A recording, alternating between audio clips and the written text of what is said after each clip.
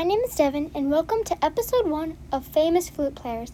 Today, we will be learning all about Marcel Moyse. Marcel Moyse was a famous flute player. He was a founder of the Marbello School of Music and was an influenced music teacher.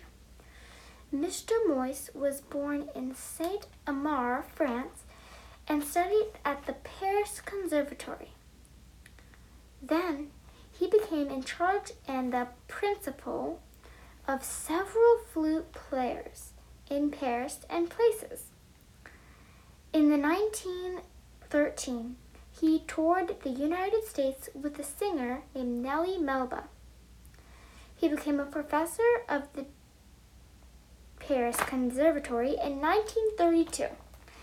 In 1934, the French government made him a Chevalier of the Legion of Honor. Near the end of Marcel Moyse's time, he went through a bit of a bad point when it came to medicine. When Marcel Moyse died, they held a memorial in his honor. They released his favorite piece and wrote speeches about him. Most of the speeches talked about how he was a great friend or his music. Everyone loved to listen to the flute player. And when he died, all of these people started coping.